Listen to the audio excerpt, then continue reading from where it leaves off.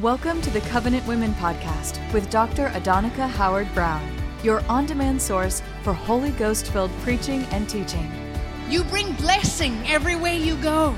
You bring freedom. You bring liberty. Out of your inmost being will flow rivers of living water. Be refreshed, encouraged, and strengthened as you hear the word today. My name is KrisAnne Hall, and before I was saved, I was really focused on education, on career, and even as a married woman, that was my focus. My whole life, I never had any desire to have children at all. As a matter of fact, people would tell me or ask me, when are you going to have kids, or do you want to have kids? And I was like, no, I will be everybody's favorite aunt, you know, the one who spoils the kids at Christmas and birthdays, and I don't want to raise my own children. And when I got saved, among the multitude of things that was changed about me, the Lord dropped into my heart a desire to have children. The problem is, I wasn't able to have children. And so I was confused by that desire to begin with because I couldn't have kids. And I thought, why would the Lord put on my heart something that I couldn't have?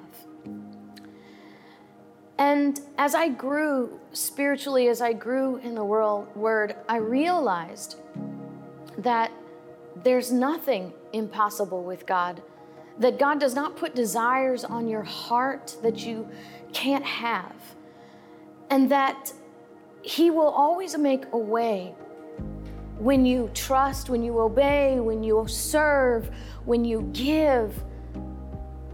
He will always make a way.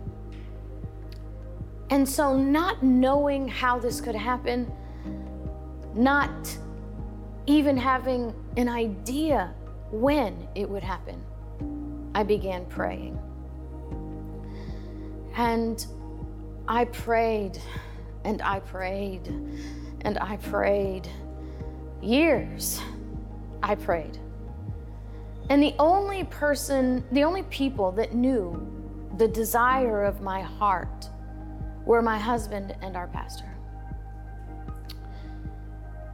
And I knew in my heart by faith that if I just waited on the Lord and I kept giving and I kept serving and I kept by faith moving forward in expectation, I lived every day with great expectation for the miracle that God was going to bring me to have a child. And sometimes my expectation, I'll just be totally honest with you, became an obstacle because I expected so immediately and so clearly and by faith, believed so wholly that every month that I was not pregnant, it was almost as if I lost a child every single month. And it was a struggle for me to keep my faith, to keep living in great expectation. But I kept reading and I kept praying, and I really, really held to the word, especially 1 Samuel with Hannah. And I can't tell you how many times I prayed and I prayed those words over and over again. Lord, if you will give me a child, the very first thing I will do is dedicate him to you. I will live my life ensuring that he will serve you and he will know you and we will live with you and we will serve you, and all the time. And what made it difficult was not only the expectation that I lived with and the disappointment every single month for years, was that I never shared this with anybody. And I look back and I think now, there was a shame that I felt not being able to have a child. It was an admission of imperfection, if that sounds kind of strange. It was a recognition, or maybe not a recognition, but somehow a belief that I was incomplete. And I look back now, I realize that was just the enemy trying to keep me discouraged, trying to keep me down, trying to destroy my faith. So I pray through that, and I believe in the word, and being my own worst enemy and having to fight to shut out the voice of the enemy. So I didn't share with anybody the desire of my heart. And remember, I'm a professional woman, actually a lawyer, had aspirations of being a judge. Everybody knew that. Everybody knew I was an educated, professional woman. And people can be cruel. I remember serving in the church, and a lady who was in our church leadership actually came up to me, and we were just chatting. She's a friend. And to this day, I don't think she meant to be cruel, but we were just chatting, and she said to me, "So, when are you going to stop being selfish and start having some kids?" Can I tell you that all the air was sucked out of my body, and I don't know, other than the Holy Spirit keeping me up and giving me the words, where I was able to say, I don't know how I was able to say, well, I guess that's really up to the Lord now, isn't it? And the Holy Spirit took over and carried that for me, because I immediately turned around and found my husband and just collapsed in his arms, just sobbing at the cruelness of that feeling, having prayed for so long and believing so wholly with expectation every day, and then every month it's not there. And then to have her say that. Well, the Lord is great, and He is merciful, and He is wonderful, and He is beautiful, and He is original in His thoughts and ideas. Because all this time, I am waiting for Him to heal me. I had no idea how He was going to bring this miracle to us. So I was serving, continuing to pray, continuing to believe, continuing to give. And I was serving in the church one day, and a friend of mine came. We were just cleaning the kitchen, actually. And a friend of mine came up to me, and she said, we were just chatting, and she says, I just got a call from a friend of mine out of the blue. I haven't heard from her in months. And she said to me, she said, I'm sad to see this and a little embarrassed, but do you know anybody who wants to adopt a child?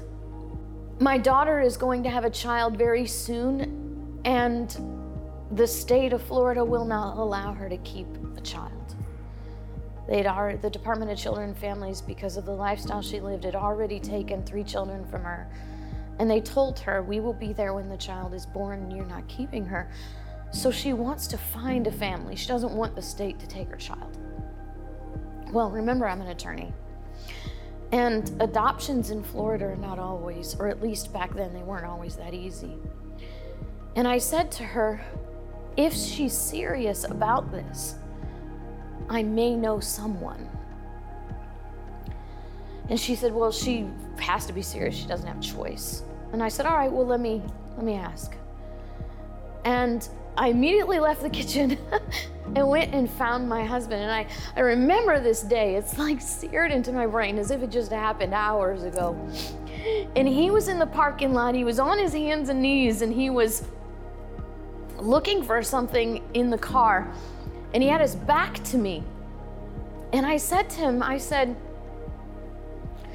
our friend has contacted a lady who wants to find a family for her baby. She needs to find a family for her baby to adopt.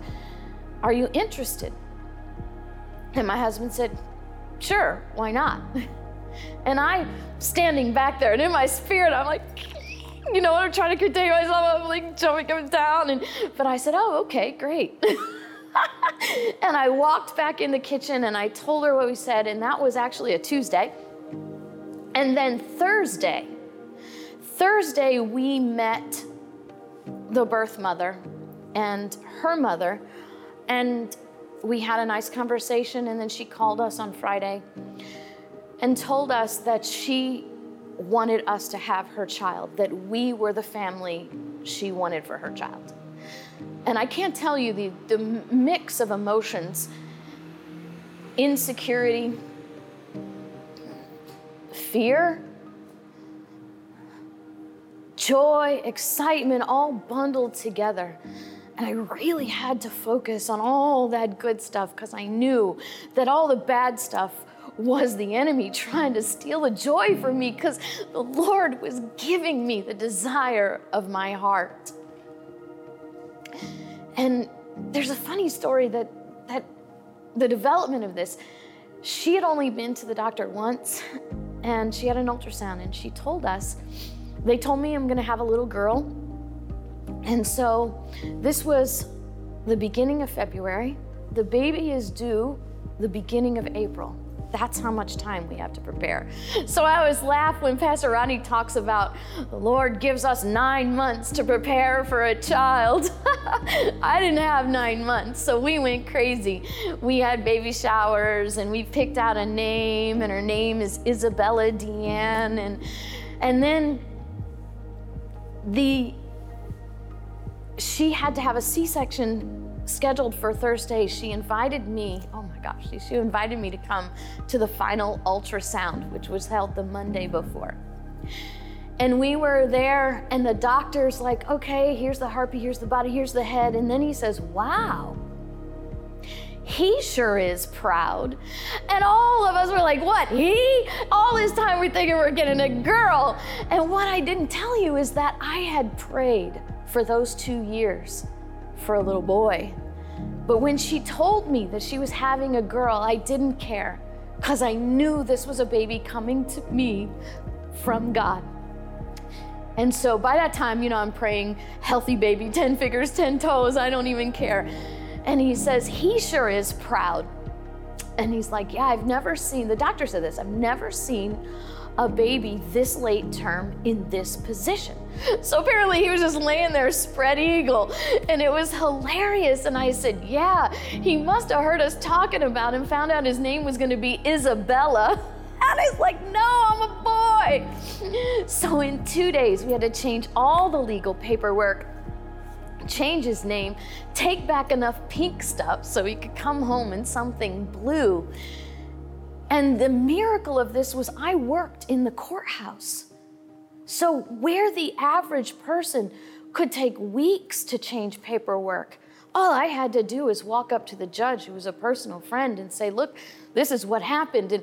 And the whole story became the laugh of the courthouse. Everybody, and the joke was Isabella is a fella, and everybody was joking about how we had a little boy, and we got all of this done in just a matter of 36 hours.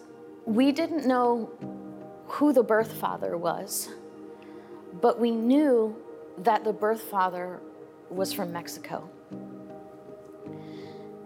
And the morning of her C-section, we were waiting for her to go in, and she and I were just sitting there chatting, and she said to me, I don't know why I'm telling you this, but had we known that this was a boy, we would have left the country to keep this child.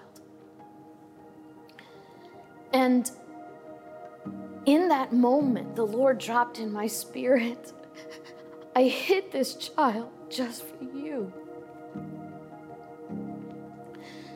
And he's born, and he's beautiful, and he's amazing, and his name is Colton, and he's 15 now. And my husband was preaching on it, his story one day, and about how we shouldn't put God in a box. And he said, for years, my wife prayed for God to change her physiology so that she could have a child. And he told a story about Colton, being told he's a girl and then finding out 2 days before he was born.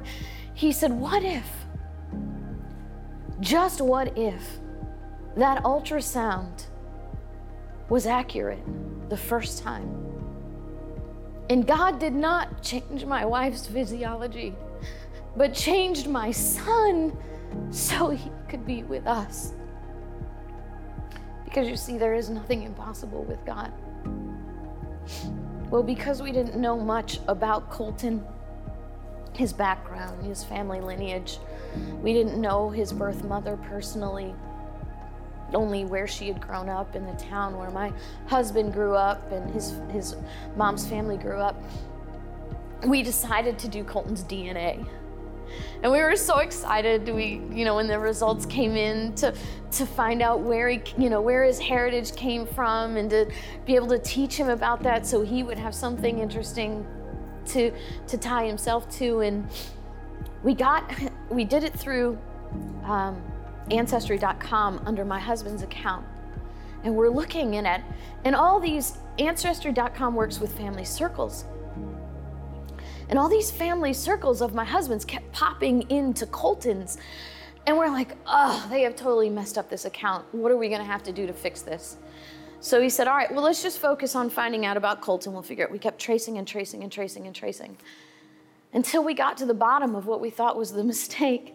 It was not a mistake.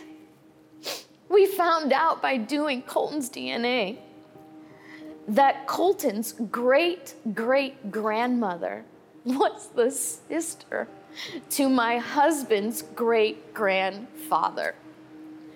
God adopted my son back into his bloodline, and we did not even know it.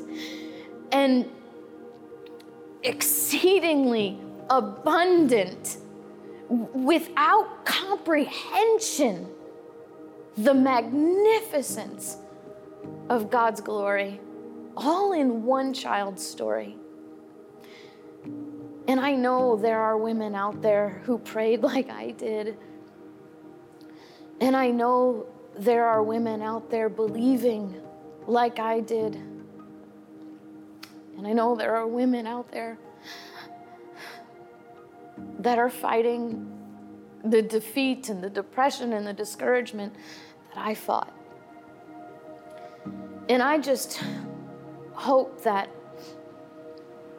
and know that Colton's testimony, which is actually a testimony of the magnificence of God, will help others with that same prayer, with that same desire, with that same patience and expectation. Because God will. He will give you the desires of your heart. My only request to the women who are going through what I went through is, don't put God in a box. There are so many things, so many ways, and ways that you cannot even comprehend, that God will bring you the desire of your heart. Pray, but believe with expectation that God is a seeker of those who seek Him. He is a rewarder of those who seek Him. And we just have to stay faithful. stay in service, in giving, trust and obey, and his promises cannot fail. I am so grateful to be in a church with pastors who love their people so much that they want to bring this truth. I almost said a hope. It's more than a hope. It's a knowledge. It's a wisdom that these things will come. They will come. Maybe not in the way that you thought, but in a way much larger, much bigger, and more abundant than you could ever imagine.